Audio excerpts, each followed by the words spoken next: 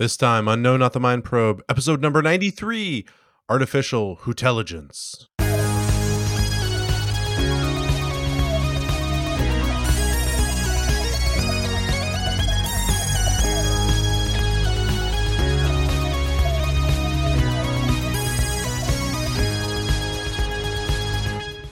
Welcome to No Not the Mind Probe. That was a robot. Very good. I don't know why I pronounced that. That was a robot. That was a robot. That is more sophisticated By the way, pronunciation. Had a robot done the intro to this show, they would have gotten the episode number right. It's episode number 92. Oh.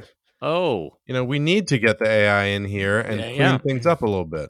We could power through the rest of these if we just let an LLM do it. What would we? I should. You know what? I have access to. I have access to ChatGPT. What? Yeah. So I should ask it. Please write the script for an episode of No Not the Mind Probe, hosted by a lifelong Doctor Who fan and a Doctor Who neophyte, and see what it would produce. And by the way, these are all scripted. We perform these scripts to the letter. It would be great to not have to write them and just have to perform them. That'd be nice. Yeah. And then even, I mean, because the writing, obviously, so for, behind the scenes, folks, of this podcast, where we watch and rank the first 300 Doctor Who stories, slip that in there. But behind the scenes, how it generally works is, we do a week of scripting. And then we storyboard first. Yeah. Then a week of scripting. We got to break the season first. So we got to just figure out all the plot lines that are going to happen that season. Running season. Will there be love interests for us, etc., etc. And then we do we storyboard. We do the scripting. Then there's rehearsals. Those always get vetoed by our husband and wife. No, just us. And again, we don't know why. We can't even explain why just us. But there it is. And then there's rehearsals, extensive rehearsals, and blocking. I mean, if you watch on YouTube, which is where you can watch this, the blocking is very challenging for this, but we get it done. It's a dynamic podcast. I mean, there's lots going on. And one of the dynamism elements is, as longtime listeners will note, Paul, we just said we watch and rank the first 300 Doctor Who stories because at the last episode, we made a major declaration, which is that Porter, and Paul has actually called this out in his communiques to us, is that you've become a fan. He feels that you've slipped over into fandom. And so maybe the central premise of this is now lost. It's now two Doctor Who fans. So what's the point of listening anymore? And so, yes, we've decided that this podcast will reach the first, the 300 Doctor Who stories will go to the power of the Doctor. And at that point, you're on your own. So there's only so much we can do, people. We've done. At that point, we're just going to turn the lights out and put our hat on, walk down a lonely. It'll be the final episode of Cheers. Like they'll just be, sorry, we're closed. Well, and by the way, what the part of the impetus for that is the 60th anniversary episode that just came out. Right. We're not going to talk about. We're very excited. Yes. It surprised me, and it was good. And then there were also bad things, but also good things. But I want to talk about it. Right. And some things, definitely some classic Doctor Who things, and definitely some things that just are brand new. And obviously very excited. But we don't want to retroactively spoil that for anyone. I guess is how that works. In fact, you might say it would be impossible for us to do so. But one thing I will spoil is that my name is John Grant.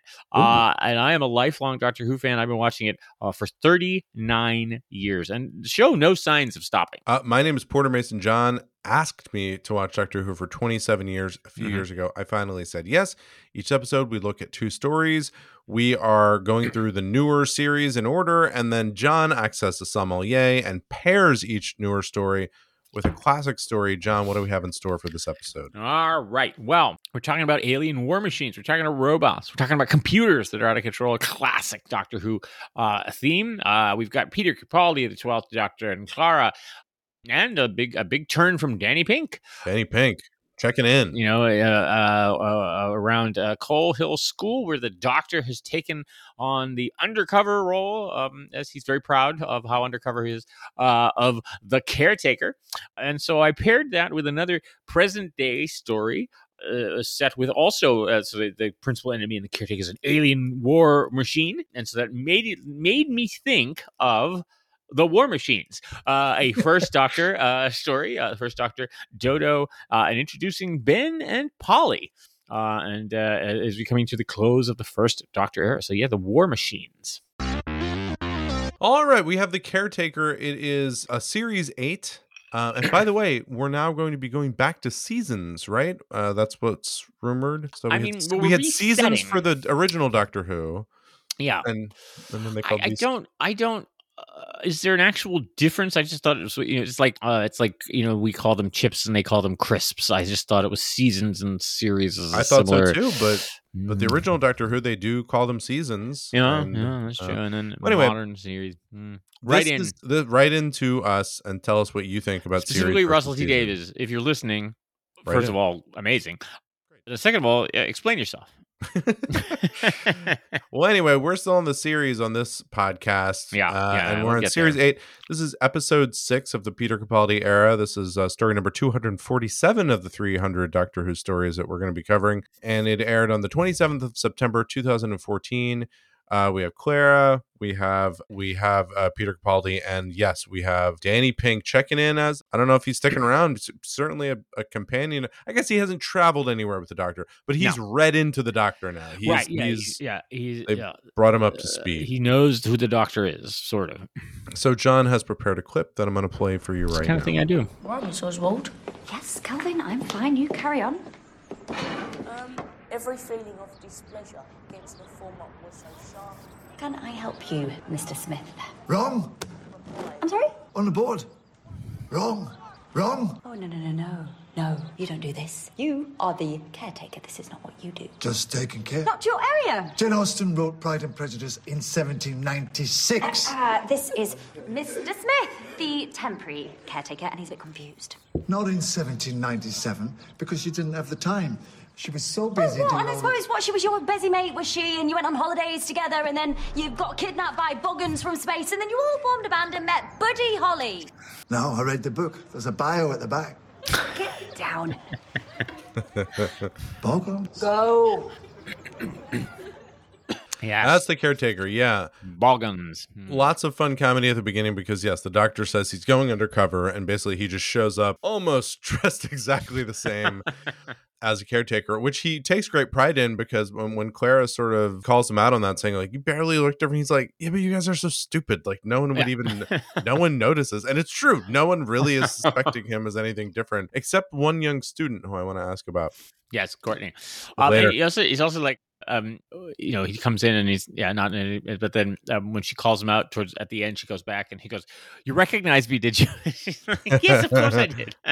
Yeah, so that's fun. He walks into the school where Clara and Danny are. We also see a bit more of Clara and Danny at the beginning of the episode, seeing how they're dating and also how her, moonlighting job saving the universe with the Doctor is and isn't interfering with their dating. Like she's not letting it, like they are still maintaining this relationship, but it's causing lots of like little weird things she has to kind of paper over because she hasn't told him about this Right. other part of her life. I thought it was a funny montage at the beginning, and I think shades of Amy and Rory trying to live the double life.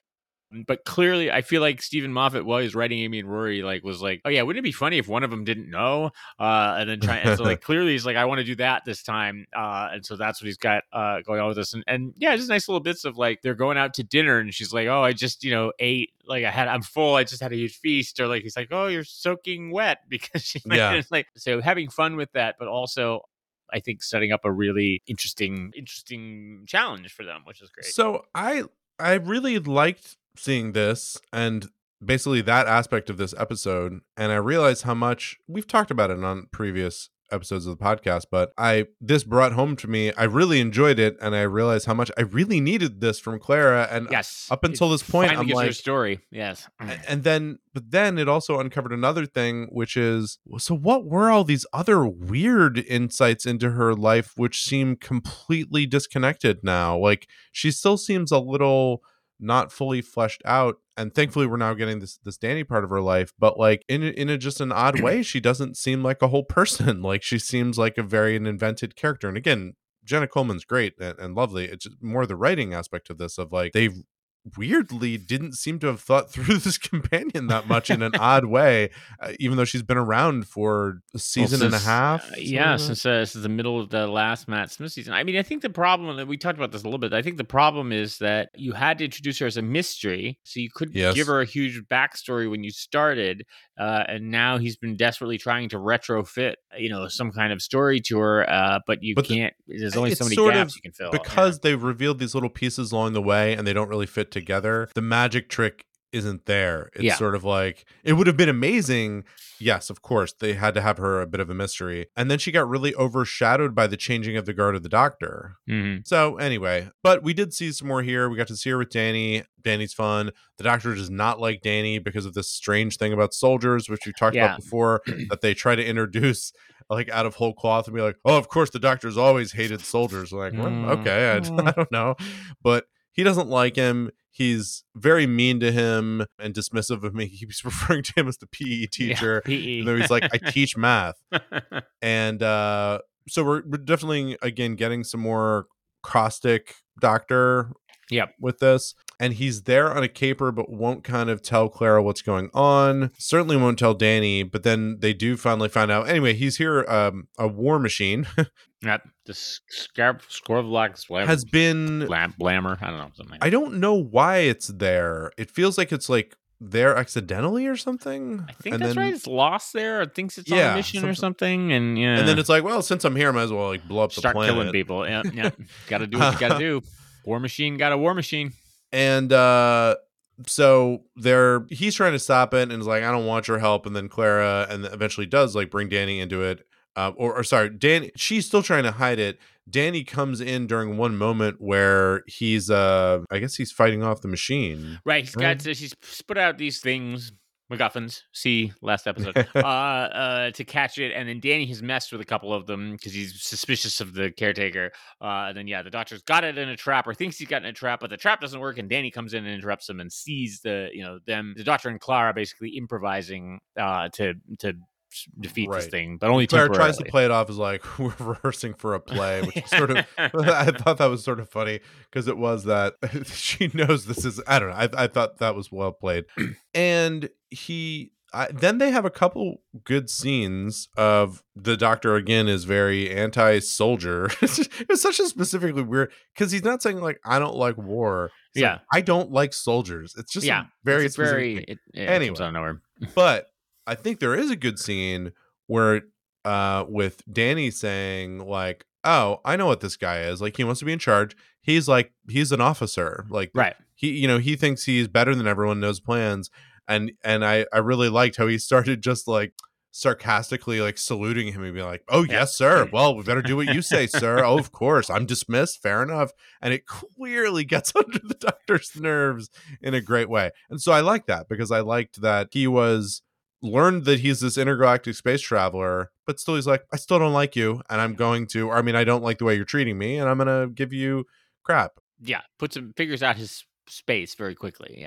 Yeah, so that was cool. So and then that to me, that was that is the big thing of the episode. Then yes, we go on, there's War Machine. Danny does some acrobatics, which is just sort of random. Very unconvincing flip. It reminded me very much of, if you remember, I think it was Jurassic Park 3, where early on in the movie, there's a kid who, I think it's someone's daughter. Oh, stows away and like ends up on the trip. And in the beginning, they go through great lengths to say like, she's a gymnast. And you're like, I don't know why you're telling me this so much. It's like, no, that's because in the middle of the movie, she's going to have to she's presented suddenly with uneven bars and has to like do a bar routine to get past the Tyrannosaurus. So it reminded me of that. But yeah, he does that. And then we have a moment. Known as Chekhov's uneven bars. Yes. And then they have a moment at the end where we basically come to an understanding. And it's because the doctor is sort of very silent and stops getting snippy with Danny. Mm. And then Danny and Clara's like, what's going on exactly here? And he's like, because like he gets it now. And basically he's like, what are the exact, it's good words. I don't know if you have this written down, but he says, you'll basically like, he's there to help. Yeah. And he's there to like almost like protect Clara, basically. Right? Yeah, as long as you protect her. Yeah, it's a very fatherly, I think, almost thing, right? Oh, one more thing before I hand off. There's a cute thing earlier in the episode where he does suspect that Danny and Clara are dating, but Yes. then but she's kind of not specific about it, and then he sees her with kind of a foppish English professor who looks all the world like Matt Smith. Yes, has the bow tie and the floppy hair. And the yes. doctor's like, okay, I get what's going on. Sure. I totally approve of this. Wink, wink. And I thought that was, I liked that. So I thought some clever stuff here. The war machine itself is just sort of thing that is a MacGuffin. Is like, oh yeah, we have this alien. It's going to destroy the world. Yeah. And, but it's really more about them developing this new dynamic, which I thought I'm looking forward to seeing more of it. Yeah. Yeah, this is by Gareth Roberts and Stephen Moffat. So Gareth Roberts wrote The Lodger and Closing Time. So those are the ones with Matt Smith on present day Earth. So similar vein and kind of cool, right? To see, all right, Matt Smith, very successful, fits in, weird, but fits in, very, everybody loves him and all that kind of stuff. And so what would the 12th Doctor look like in the same scenario? A complete mess in terms of his ability to fit in and stuff like that. I think Capaldi is really good here. Again, we're getting his character down and, sort of figuring out how to make the sort of prickliness work. I don't like his the sort of immediate dismissal of Danny and the insulting him as like, it doesn't quite work because it does come off as mean. It's just like, oh, he can't be. It doesn't help that he's one of the only black actors that we're dealing with. It's like, oh, you can't be a math teacher. That's not great. And then, that just immediate, oh, you're a soldier and I don't like you and all that. Again, it comes out of nowhere for him. Is that ever explained? No, there's no soldier real thing? explanation for it as far as I can tell. I mean, Weird. It comes in at the end as to sort of his understanding of himself, and he does come to kind of a revelation, but I don't know. I don't know if it ever really works for me. Yeah, and I like, I thought Danny's very good here. I think his reactions to finding out about the Doctor are great. I really like Clara's is a nicely sort of grounded reaction too, of Clara sort of being, especially I guess it's also commentary in their double life. Is she's like, whoa, hey, these are real people. Like, these are students, and like these are people I know here, and like if they're in danger, like it's like, which is interesting, right? Because it's like, yeah, if I'm on some alien world and it's fish people or whatever, then whatever. But but like it's like, whoa, here these are actual people, which is, I don't know if that's how it would really play out. Obviously, I've never been kidnapped by an alien, but it's an interesting dynamic, again, reflecting that sort of idea of this double life, which is going to definitely get developed not only in this season but in future seasons, about sort of how she's reacting. Because definitely the storyline about sort of Danny's reaction to her and this leading the double life and the deceptions and all that kind of stuff, how that plays out. Yeah, the robot is pretty underwhelming, as a character or whatever, but yeah, it's just moving the plot along. And then I thought it was an interesting choice we're 6 episodes into the season, to rip the Band-Aid off of, hey, I hang out with an alien time traveler, right? Like it's, you could see that being holding that arc till the end. Or you could see even just playing with that a little bit more of like, ooh, what's going on? She's suspicious, creating this dramatic tension. Oh, so you're saying extend the beginning of the episode? Yeah, like right, right. And yeah, that to play that out over a few episodes. episodes of like, and then have it sort of come to a head. So an interesting choice to rip that Band-Aid off and be like, nope, let's just deal with that directly. And it definitely comes to a head. This one has, and this brings up, you mentioned Courtney, the schoolgirl. She travels with him at the end. She's also going to be in the next episode. In the second time now that we've had the Doctor wander off with school children, which is a interesting trend. So did she become a companion? Just one episode. You might see her again towards the end of the season as well. But she's, I guess, recurring. But also, the Doctor has the great lines. One of my favorite Peter Capaldi lines, which is, he's having some conversation with her, and he's basically like, oh, you humans live such short little lives, you should be all running around in a constant state of panic. Which is a very nice line. But yeah, it's a solid story in general. Yeah. Well, why don't we move on to our classic episode, The War Machines, which is season 3. Story number 10 of that season, but story number 27 overall. It's still very, very much in the beginning there. In fact, we're with the first Doctor, but getting to the very end of the first, third to last of the first. It's and it's a 4-parter, June 25th to July 16th, 1966. And as you mentioned, we enter with Dodo But we leave with Polly and Ben, Mm-hmm. and Dodo very unceremoniously leaves. But why don't we listen to the clip here of the War Machines? There is one special human brain that Wotan needs. The task of leading this brain here to serve Wotan will be an extremely delicate matter. It has been arranged. Someone is coming. The fourth member, called here to receive orders.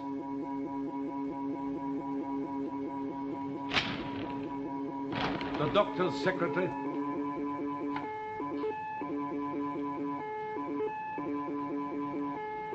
What are my instructions?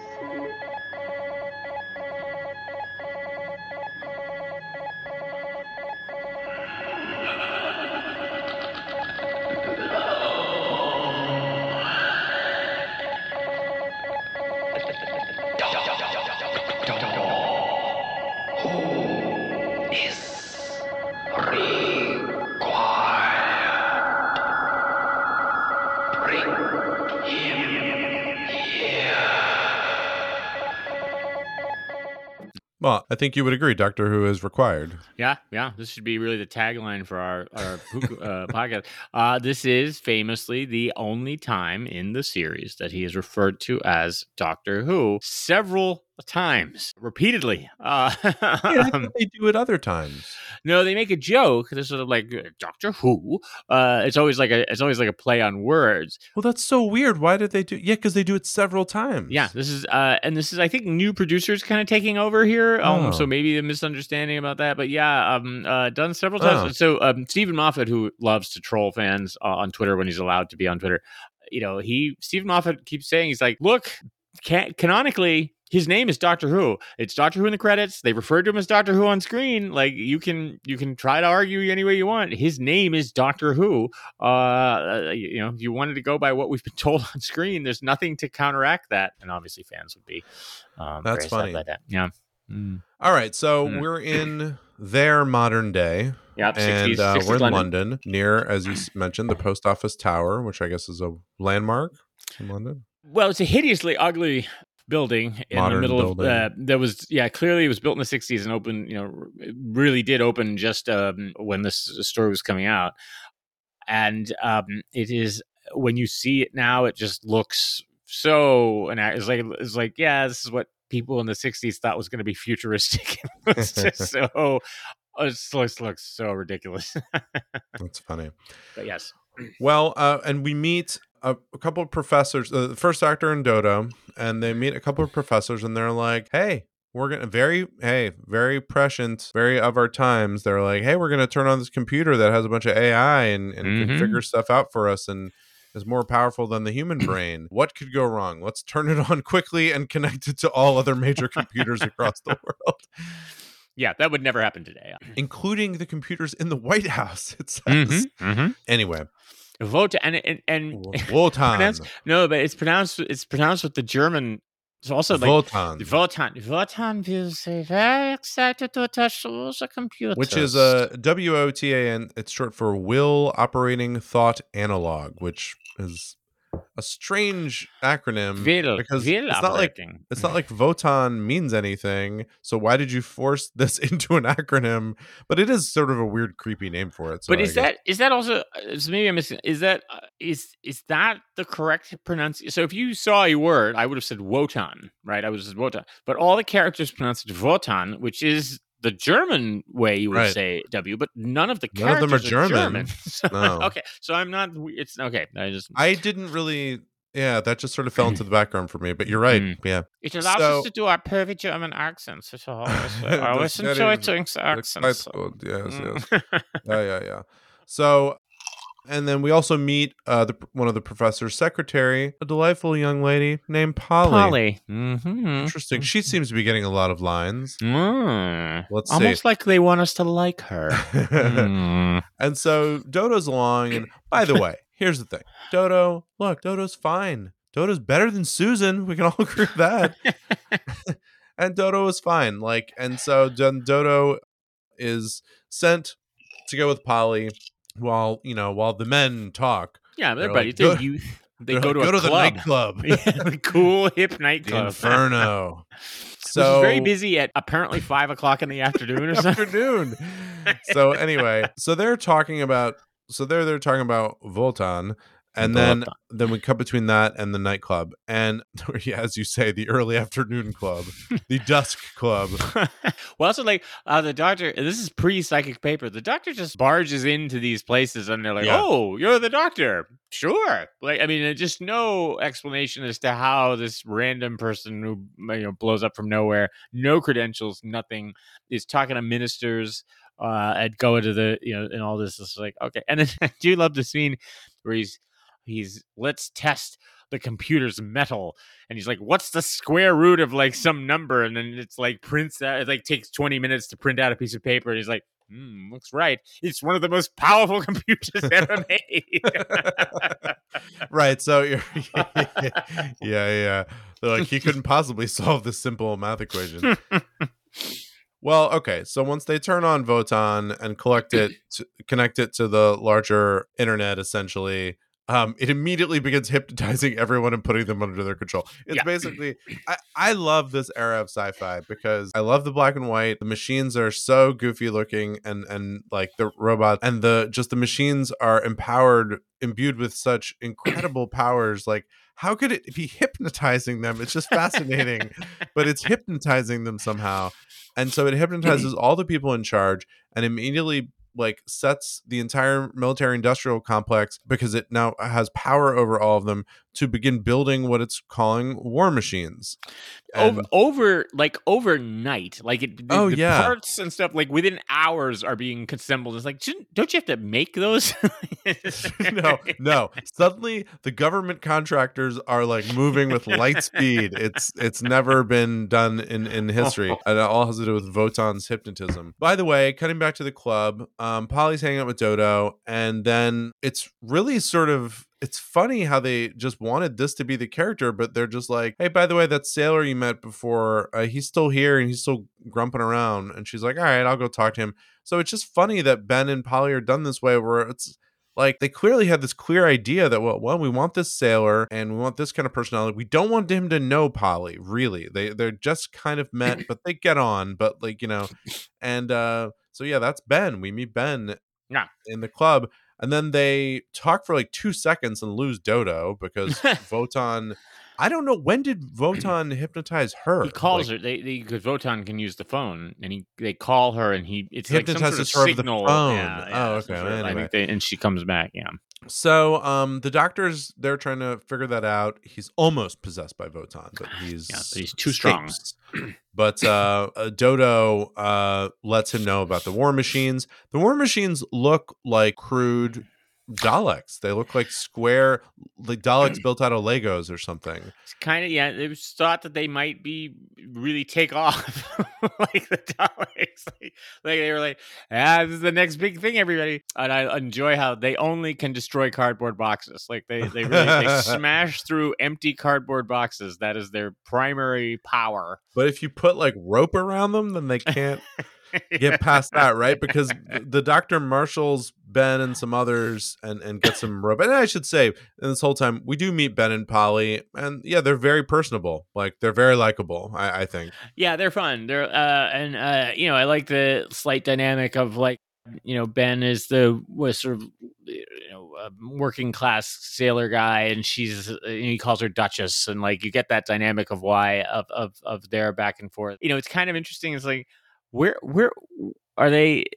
I obviously she had seen him before, or they'd met before at the club, and you're just kind of like, did they sleep together the night before? And now she's like, it's like, well, right, and they have a little kind of something like, going on. They're interested in each other, but they're also kind of like, hey, we're not sure, but maybe, right? Let's see. We're vibing. We're vibing. Anyway, so yeah, they figure out this plan to lure some of the war machines. Then and they disable one or two of them. And then I love they cut to the pub also in the middle of the day, though that's very believable in England. People are just at the pub at any hour. It's just sort of a meeting place, because there were just like old women and men talking, and the news comes on about the war machines. And so what I like about that scene is that they communicate through the news. They're saying, by the way, some of the war machines have been defeated. There's still others out there. Everyone is just at apparently this is a worldwide emergency, but like everyone's just kind of like talking about whatever. Like, look, they got a couple of the war machines. That's nice. Anyway, back to this conversation that we're having. And I just really enjoyed it. Not because it's not at all unbelievable. That could be what would happen. But I love that they felt the need to cut to it. The idea that this is worldwide news, but also that people kind of are really reacting to it with much urgency. Yeah, whatever. So things gonna anyway, happen. they trap players gonna hate. Yeah. I'm sorry, the ropes are actually an electromagnetic force field. I'm sorry. They looked for all the world to me like ropes, but okay. There's more going on there. So, a couple people die, but not most of them, and then so we get back together, and then the doctor kind of Wotan is destroyed, and he before he can give the final order, and they get returned to normal. So the doctor's just waiting at the TARDIS, and then Ben and Polly show up and say like, "Oh, Dodo's just gonna stay in London. She's Poochie. She didn't want to show up to tell you." Yeah, they Poochie Dodo. She's like, she called. She's not gonna come back. And I'm like, oh, okay. Dodo called and said goodbye. And it was disappointing because like, I like Dodo fine. I think this was this as a kind of handoff episode between one companion to the next. I thought it was a good episode for Dodo. Got to do stuff in this episode. Yeah, although she's gone by episode 2. Like she's basically written out after they. Oh, that's true. Yeah, she's like she's like, oh, she. I mean, it's even worse. Like she went to a farm upstate to recover. You're just like, is she dead? So yeah, she's that's Poochie. unfortunate. I have to go back to my planet now. But yeah, and then definitely a surprise that Ben and Polly just hop in. Yeah. So what the next story is the Smugglers. The Smugglers. We've listened to that one. That was the one We with the listened to pirates. it. Yeah, it was an audio only they were in the pirates. I'd like to go back and watch the beginning of that because like, how does the doctor? First of all, is the TARDIS not locked? Like, no, they have a key. I think somehow Dodo gave at some point earlier Ben got a key either from the doctor or Dodo. And so they, I think they go tell the doctor that Dodo's not coming back. And he's like, oh, okay. And then he leaves. And then they turn around and Ben's like, oh, I've got his key. And then they turn around and they use the key to go inside. And that's, sort of that accidental. It made me think of entree. Arrested Development that the TARDIS got some hop-ons. You got to watch out for the hop-ons in the TARDIS. But is he upset? I just don't remember that episode. He's bemused. He's just kind of like, because remember they don't. So let's see, the beginning of Smugglers, they don't believe. They have that weird thing where they're like they then open the doors and they're on a beach in Cornwall. And they're like, all right, well, that's just about plausible, but I don't think we've traveled in time. We could instantly transport to Cornwall, but not travel in time. So yeah, he's got this sort of bemused attitude towards them the whole time, which is like, all right, it's sort of oh, you funny young people. I think he keeps referring to them as young people. He's like, you funny young people. Yeah, this is by Ian Stewart Black, who wrote a bunch of episodes of The Avengers and things like that. So also sort of sci-fi modern stuff, or present day kind of stuff, or near future stuff. You've got the Dodo badly written out. I think this is the producers basically. It was new producers coming in, taking the show in a direction. They knew Hartnell was being written out, and they basically kind of fired Dodo, and we're like, yeah, we're not gonna pick up your contract again. She really, the actress, I'm blanking her name. She became an agent, actually, and represented some of other people. Was Dodo is Jackie Lane. Jackie Lane, that's it. Very reluctant to do much. She did a couple interviews, never really did too many conventions and stuff like that. She passed away not long ago, and people were always they're like, oh, people actually liked her. She just never got a great shake. Her writing, her characters all over the place. We've seen her in The Gunfighter. She's great in that. We've seen her in Celestial Toymaker of the Ark. I think we've actually seen almost all of her stories at this point. Well, I didn't see the Savages. I don't remember that Savages one. Is that's the last Steven. Yeah, that's an audio one. We haven't gotten to that one yet. But yeah, Celestial Toymaker, The Ark. Yeah, we saw. Yeah, we've seen them all. So yeah, she just never really got a great shake. This is not. This is. I will say this is. And we'll talk about this in themes a little bit. Oddly jarring to see the first Doctor in the present day. I mean, this definitely feels like a template for like, some of the Patrick Troughton stories and unit stories. Like this is clearly a template for the unit stuff, right? He immediately connects with the authorities and is involved and working with the military and stuff like that. But it's weird to me anyway. It's very jarring to see the first Doctor in this scenario, right? Like he's, this is, I can't think of, I'm trying to think, I'm not sure if there's another story where he's in present day, except, the beginning of The Unearthly Child when he picks up Barbara and Ian. He's never really in present day London, certainly with the frequency that the Doctor comes back now. Right. And so it's weird. It just has a weird, like, and they play with that a little. I love William Hartnell in the nightclub, with the, all the, and at one point So the he's woman's a like, DJ. yeah, the woman's like, oh yeah, they thought he was a DJ. They're like, oh, he looks like that DJ. Like, oh, I love your fab gear. It's just like, what? Yes, fab gear. But yeah, definitely an interesting, shows you at the end of an era that they could do something completely new. Themes. What are they good for? Absolutely nothing. Except they are good for a lot of things. Yeah, for a lot of things. And we are adherents of the repeating it was themes. your theme protest song. It lost steam real quick. We are adherents of the repeating themes here. Known on the Mind Probe, we like to look at ideas and thoughts that form the spine and the backbone and the interstitial fluid of our universe, as well as Doctor Who. Mm-hmm. John, what did you want to discuss with these episodes? Let's talk about present day set stories. You've got and how they work in maybe in sci-fi. So you've got three stories you can tell. You can tell your historical stories, right? And that's a lot of what Doctor started. So you go back in time, and usually some very recognizable era, right? Something that we, sort of the Aztecs, the Marco Polo, the Romans, that kind of thing. And never, usually always something recognizable. Never like, let's go to 1978, like something distinctive. Then you got future stories, like let's go to some alien world, let's go to flying cars and the Jetsons, world and stuff like that. And yeah, then you have present day stories set in contemporary times with the you could. There's some argument, are the unit stories of the third Doctor era and stuff like that, are they contemporary or are they actually slightly in the future? It's not always clear. The politics and something like that seems to be slightly in the future. Like, for example, Europe's extensive space program on Mars. And things like that seem slightly. But then other times it's like, that was pretty much happening today. But certainly modern Who, and the War Machines too, set clearly in using some sort of historical marker of famous people, technological developments, whatever, to clearly ground it as this is happening today. This is happening right now. If you were in London, you could see this as you're watching this. So interesting. Do these stories work in Doctor Who, or are they, are they relatable? Is why the appeal of a present day story? Because it seems like one issue is they date very quickly, right? As soon as, especially anything like so a recent one would be the Bells of St. John, the one with the Wi-Fi was kidnapping people and stuff like that. And like, the technology they're already, sort of gone, sort of dated already. So they date very quickly. But but the other thing is sort of like, I don't know, is it easier to identify with a story like that? Or is it like, I don't know if I want to see the thing that's happening in the present day. I don't know. What do you feel about present day? Well, for one thing, the show's been going on so long that the present day stories are potentially 60 or 70 years apart from one another. True. It's now historic. They're now historic.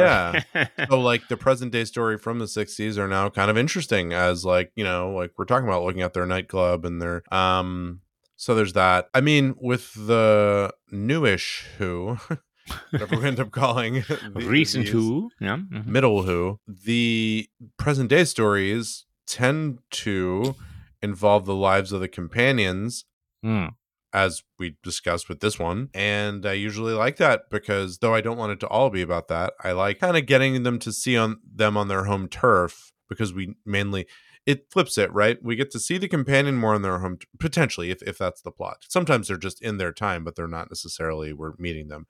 especially in the classic Who. But it flips because the Doctor is now the fish out of water, not the companion. Whereas the companion's not getting dropped like in an alien world. It's like, well, now I'm where I am. Weird things are happening, most likely, but I'm used to all this, and the Doctor's kind of the one like picking up.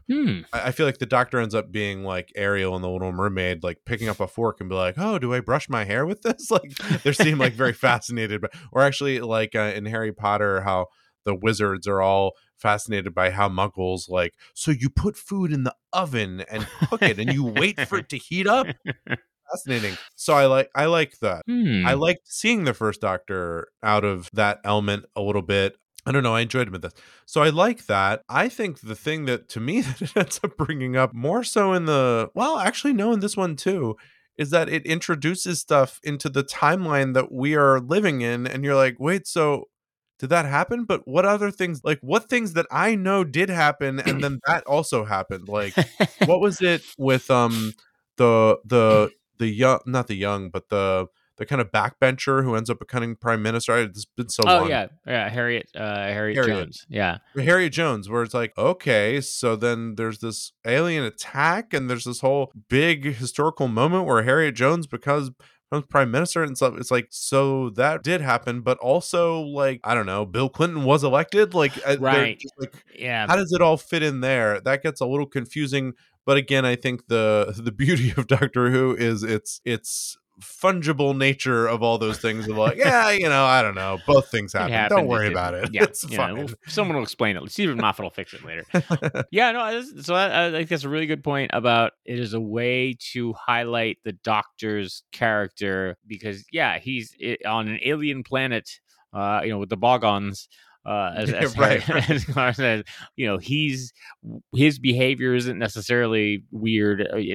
It's weird as seen through the companion's eyes, maybe, but he's probably in the right or do whatever. But set in present day, it allows us as the audience to contrast it more to be like, oh, okay, that is unusual because and I guess you need that a little bit because it does. Maybe you need to create a little bit of distance. Like I think some of the writers have said, the Doctor isn't. You don't see the Doctor's point of view. When they novelized the Doctor stories, they never wrote from the Doctor's perspective.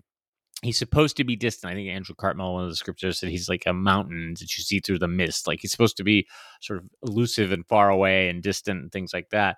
If you spend too much time seeing the world through his eyes, or at least seeing him in these very odd, outlandish places where he's in control and seems like everything makes sense to him, then maybe you lose that. But then, when you suddenly drop him in the middle of, a toy store in present day, or if they're playing, football or something like that, then it highlights his oddities and maybe makes the character more alien. So that's just point. And then I think you're right. And this is a challenge Doctor Who's coming up with now, which is at this point, how many alien invasions have actually happened that everybody has seen? And so it's like, and it'll be interesting to see what they do in the 60th anniversary of other stories. It's like if they have another present day story, do they remember the Daleks happening, or are aliens still as mysterious to them? And wait, was Boris Johnson prime minister or not prime minister? We've definitely established Obama was president. Remember, he appeared in, they had him in the End of Time, right? They had the press conference. So like,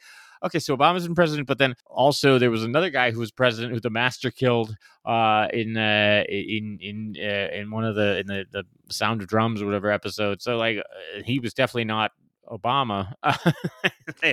You become, what is the storyline? Whereas, of course, if you could separate it with, this happened in the future, which is maybe why, maybe the unit approach is actually the good one, which is it's happening in a future that you still recognize, right? It's still slightly ahead of us by about 10 years, and maybe that makes it more plausible. John. Yeah. Welcome to the end of the episode. How you doing? Can I get you anything? I'm just finishing up my Probgroni and my water, and I consume a lot of liquids. People, you should drink a lot of liquids when you're watching or listening to No, Not the Mind Probe. It's dehydrating. A lot of people don't know this, but the human body is 80% water. Mm-hmm. John's actually 81. He pushes a little bit over that. Yeah, it's true. Yeah. And I gotta watch out for my health. Probers can probably tell I had a colonoscopy recently, so as you can probably see, you can tell I did. I think a lot of us. You wear it well, but got a little glow. John, we are Yeah. ranking the first 300 official Doctor Who television stories. We have ranked Because we must. 182 of them Mm-hmm. because we must, and we're gonna rank these two. So I'll go first. Do it. The Caretaker. I have for me this was good, Mm-hmm. a little bit higher than middle of the pack, but not much higher for me. Okay. I enjoyed seeing the dynamic between them, but the plot and the villain or alien, if you want to call it, wasn't much. So I have it around, I believe it's number 70. So not super low at all. Like, but yeah, right next to Utopia, The Waters of Mars, some of those David Tennant specials I apparently put together. At any rate, Partners in Crime, Midnight. Yeah, so I have it in that area. I think I'm hopeful for more of this. I like the addition of Danny. I think that's going to ground the Clara a bit Finally more. getting some Clara story. Yeah. And then we are seeing, like, yeah, I feel like the Peter Capaldi, either I'm getting used to him or he's finding his feet. I don't know which is which, but I feel like he's becoming more of like a defined, oh, this is how this Doctor works. So, okay, I'm going to shock you. I'm going to put the War Machines higher. Ooh. I just liked it. Okay. It's like it's the kind of sci-fi I like. I liked Ben and Polly. I liked I thought Dodo was good too in it. And it's not like a good plot, but I just sort of enjoyed this. It reminds me, though that one is better done, but the Dalek Invasion of Earth, it just sort of reminded me of this sort of weird dumb sci-fi. It's 50s pulp sci-fi, right? Yeah. Robots, evil robots trying to take over the Earth. And I like that it's black and white. I like the first Doctor in it. So anyway, I didn't rank it like top 10 or anything. I ranked it 48, but I just I know it's probably not maybe seen as one of the best, but I liked it. And anyway, I have it right next to, I have it just above Talons of Wang Chiang and Snowmen, and just below Planet of the Dead, Dr. Widow and the Wardrobe. But yeah, just kind of nearer to the top. I thought it was a really good, enjoyable first Doctor story. You like 50s sci-fi. You like hokey, fun sci-fi. Yeah, I like when they get that. Like and I think it's like Robot. The 50s help, like the 50s sort of the acting in those 50s sci-fi movies are what I want. When we get into the 60s, I think the color like hurts actually to have it be in color, and then people get a little too mod and out there with their act. I think that this works for me. I also want to say that apparently I'm looking into this and now thinking back on it, this makes sense to me given what I've seen of them. This is like the only story where we really just get to see Ben and Polly like the whole way. Most of the other ones have like missing parts, right? Or this is true. I'm looking through. I'm trying to find one that's not missing. And I'm not finding it. We'll see a lot of bits of them, but this is the only one with, I think, because they leave in the faceless ones missing. Because we get in the beginning of the second Doctor, and that's where all the missing. Yeah. So hey, I like Ben and Polly, and so I get to see. You got to see them. Yeah. We're somewhat in agreement on the Caretaker. I've got it at number 68, right around closing time into the Dalek. Right around closing time, which would make sense because it's a similar story, right? Doctor set in present day Earth, and fish out of water for him. I like the Clara. I like finally, as you say, I like that finally we've got a storyline for Clara that's sort of like, okay, she's how does she deal? She's a workaday. She's a modern woman in a workaday world, just trying to have it all, and she's got this Doctor situation to deal with. And I like that. I'd like to revisit that nanny and thing with the kids, where clearly the guy was really interested in her. Yeah. Seems to be a running theme with her. Yeah. So yes, I it's a solid story. I think it's funny. I like. I think it could be funnier. I maybe that would. It'd be nice if it, Peter Capaldi, I think, is a very good comic actor. It could be funnier. His irrational dislike of Danny. Does the plot, with the robot doesn't matters not at all. Which is fine. It's a good character piece. War Machines, I've got lower than you. It's a solid episode. It doesn't. It could probably be shaved down to 2 parts if we needed to. Probably. If I had to recount what's going on, there's a lot of lengthy scenes of them building the robots, and there's a lot of box smashing. Those robots smash a lot of cardboard boxes. It's a little clunky and hokey, which is fun. They're fun. I like Ben and Polly. They're great. It's sad that Dodo is written out the way she is. Again, there's just it for whatever reason, it's weird. It's just a weird story to me in the sense of like, it's just like, this is not a Hartnell story. This is not where Hartnell is supposed to be. So maybe that throws me off a little. So I've got it 106, right around the Macra Terror It is. That's colony in space. similar to Kinda that. got- Yeah. that kind of vibe. And we should say this is the last full story with Hartnell in it. That we have all 4 parts on video. We'll get to the 10th planet, I think, but this is he's leaving the show. The producers are trying to push him out the door, and his health is starting to fail and stuff like that. But I think he's pretty solid in this, very heroic, and stands up to the War Machine. So give him a lot of credit for that. But number 106 for me. So here we are. So Well, put him into the supercomputer here, boop, boop, boop, boop, boop, and boop, boop.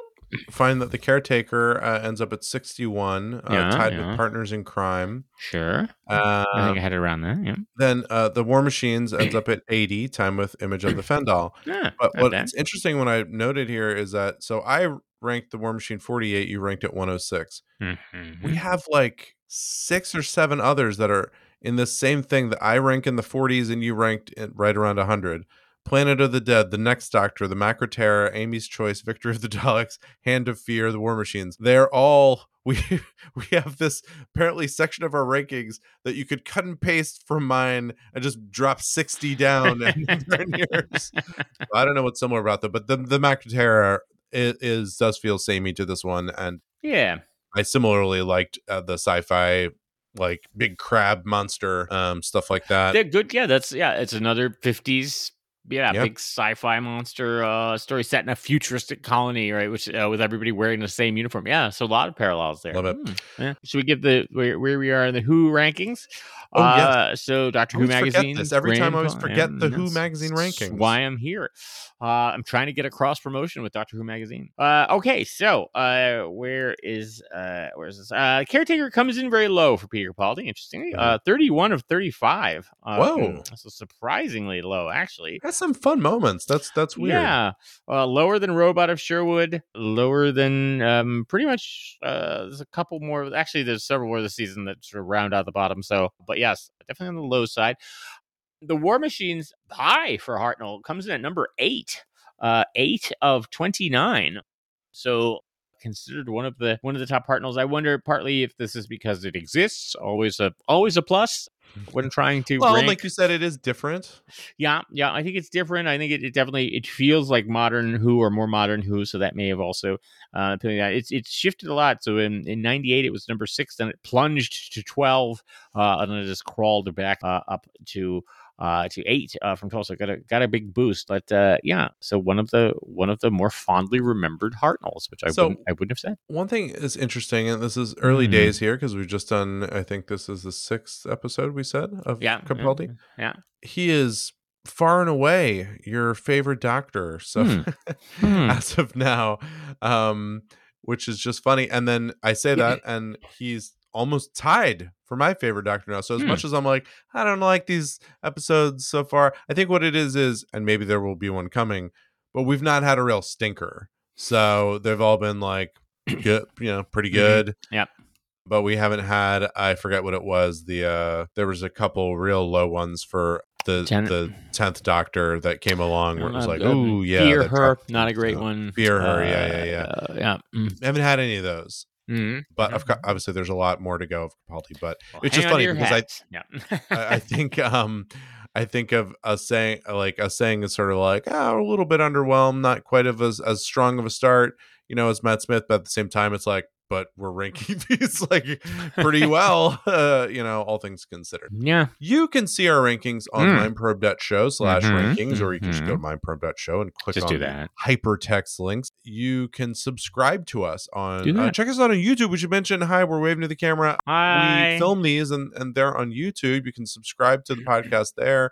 We'd love it if see you our did. heads. You can see our floating heads, and you can give us a like on there on those videos. Subscribe, comment. You can comment. Yes, we could talk to you there if we haven't answered any of your emails, because I never check the email account. Oh, well, you should. It's Porter at mindprobe.show, John at mindprobe.show. You can also subscribe to us on Apple Podcasts and Spotify, and we'd love it if you gave us a rating and review there. John, what are we going to talk about next episode. Probably we're going to talk. I think finally we'll talk a little bit about the 60th anniversary episode. Yes, we'll have that seen won't be the main that. focus, but we'll touch on mention that. We'll bring in a new segment called Current Who. Yeah, a current will be like a current affair, but we'll call it a Current Who. And then you know what? I'll be a real contemporary of your just a Who fan talking to another Who fan, shooting from the hip. You know, no more remedial. With a huge gap missing in his Who knowledge still, because I haven't watched literally anything from Jodie Whittaker. You'll be fine. Yeah, well, we're going to the moon, Porter. To the moon. Ooh. So I've been doing a Ralph Kramer in there because spousal abuse is funny. That was funny. Spousal abuse is very back funny. in the day. I don't think he ever hit Alice. I think he just threatened to hit her, which is okay. Which is fine. Yeah, that's fine. Okay. That's just assault. That's just assault, not battery. Yes, heading on the next story, Peter Capaldi and Clara and Courtney, for whatever reason, they head to the moon. They visit the moon. No Danny? No Danny, but they head off and they visit the moon in a controversial story. This is one that rent Who fandom asunder, as they say.